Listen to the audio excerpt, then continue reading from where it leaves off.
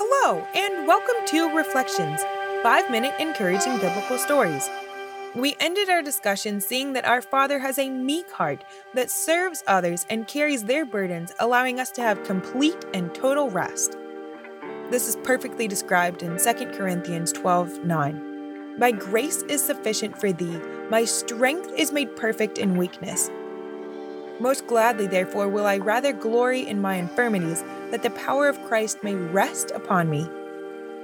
We don't have to rely on the ever-changing and undefined wants of the many gods that surround us and that surrounded Paul. We have faith and hope in the fact that our Father looks out for us and truly cares for us. Through our weaknesses, His strength shines. His character is in contrast to that of the Greek and Roman gods that we discussed in the last episode. The twins Castor and Pollux were apparently supposed to protect sailors and warriors from life-threatening situations by using their boxing and horse-taming skills. Our Father, on the other hand, does not have limited power. It is interesting that the Bible mentions that the seal of the twins was on the ship from Alexandria that Paul and the group are now boarding. Let's see how this all plays out and what happens next as they're back underway after a 3-month delay. Acts 28:12. And landing at Syracuse, we tarried there 3 days, and from thence we fetched a compass, and came to Regum. And after 1 day the south wind blew, and the next day we came to Puteoli. This is interesting that it mentions that they fetched a compass. Did they not have a compass before? Seems to me that compasses are vital to knowing where you're going. We are blessed to have a Father that is our compass and guiding force through all situations. We may not always hear Him as loudly as Paul in visions, but that doesn't mean He isn't giving us directions and guiding our steps so that they don't slip. Like it says in Psalms 119:105, Thy word is a lamp unto my feet and a light unto my path. If we want to know what our Father is saying unto us, we have to read His word and try to understand who He is and what His plan and path is for us. Okay, not to beat a dead horse, but there is one last point that needs to be made about the island that Paul was stranded on. As we read above, the ship carrying Paul from Melita to Rome stopped at Syracuse and then Naples for just a few short days. The speed that the ship was able to reach Sicily implies that Melita is current-day Malta, not Mlajit.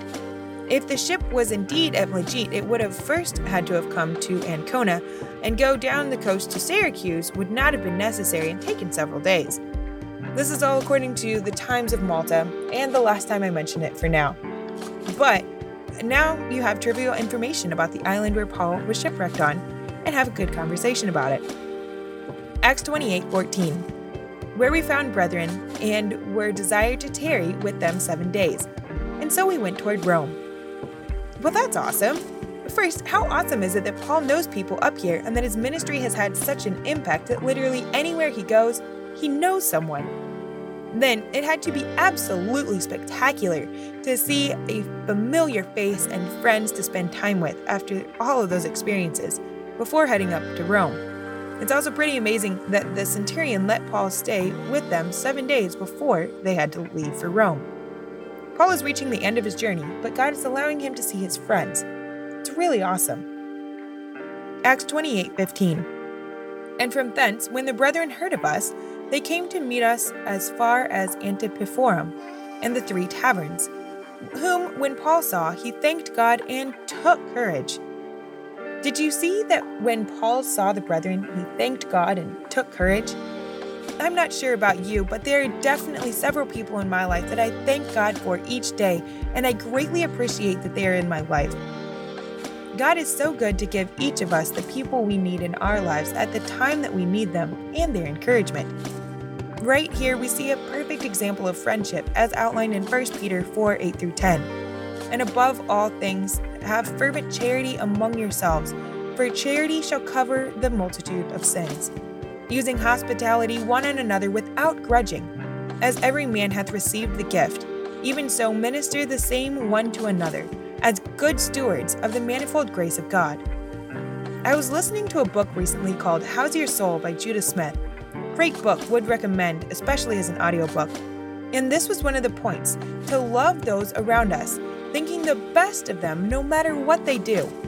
Love covers a multitude. Friendships aren't just for the sunny days or the days that they give you something back. They are also for the rainy days and when you must put forth much effort. Did you see it says use hospitality without grudging? I'm not sure about you, but I've definitely had grudges while giving, and that isn't the way to do it. As we saw here, once the brethren heard Paul was in the area, they traveled to see him. True friendship and commitment. Remember that in your friendships and interactions with people today. Think the best. Join me in the next episode to see what happens next in the life of Paul.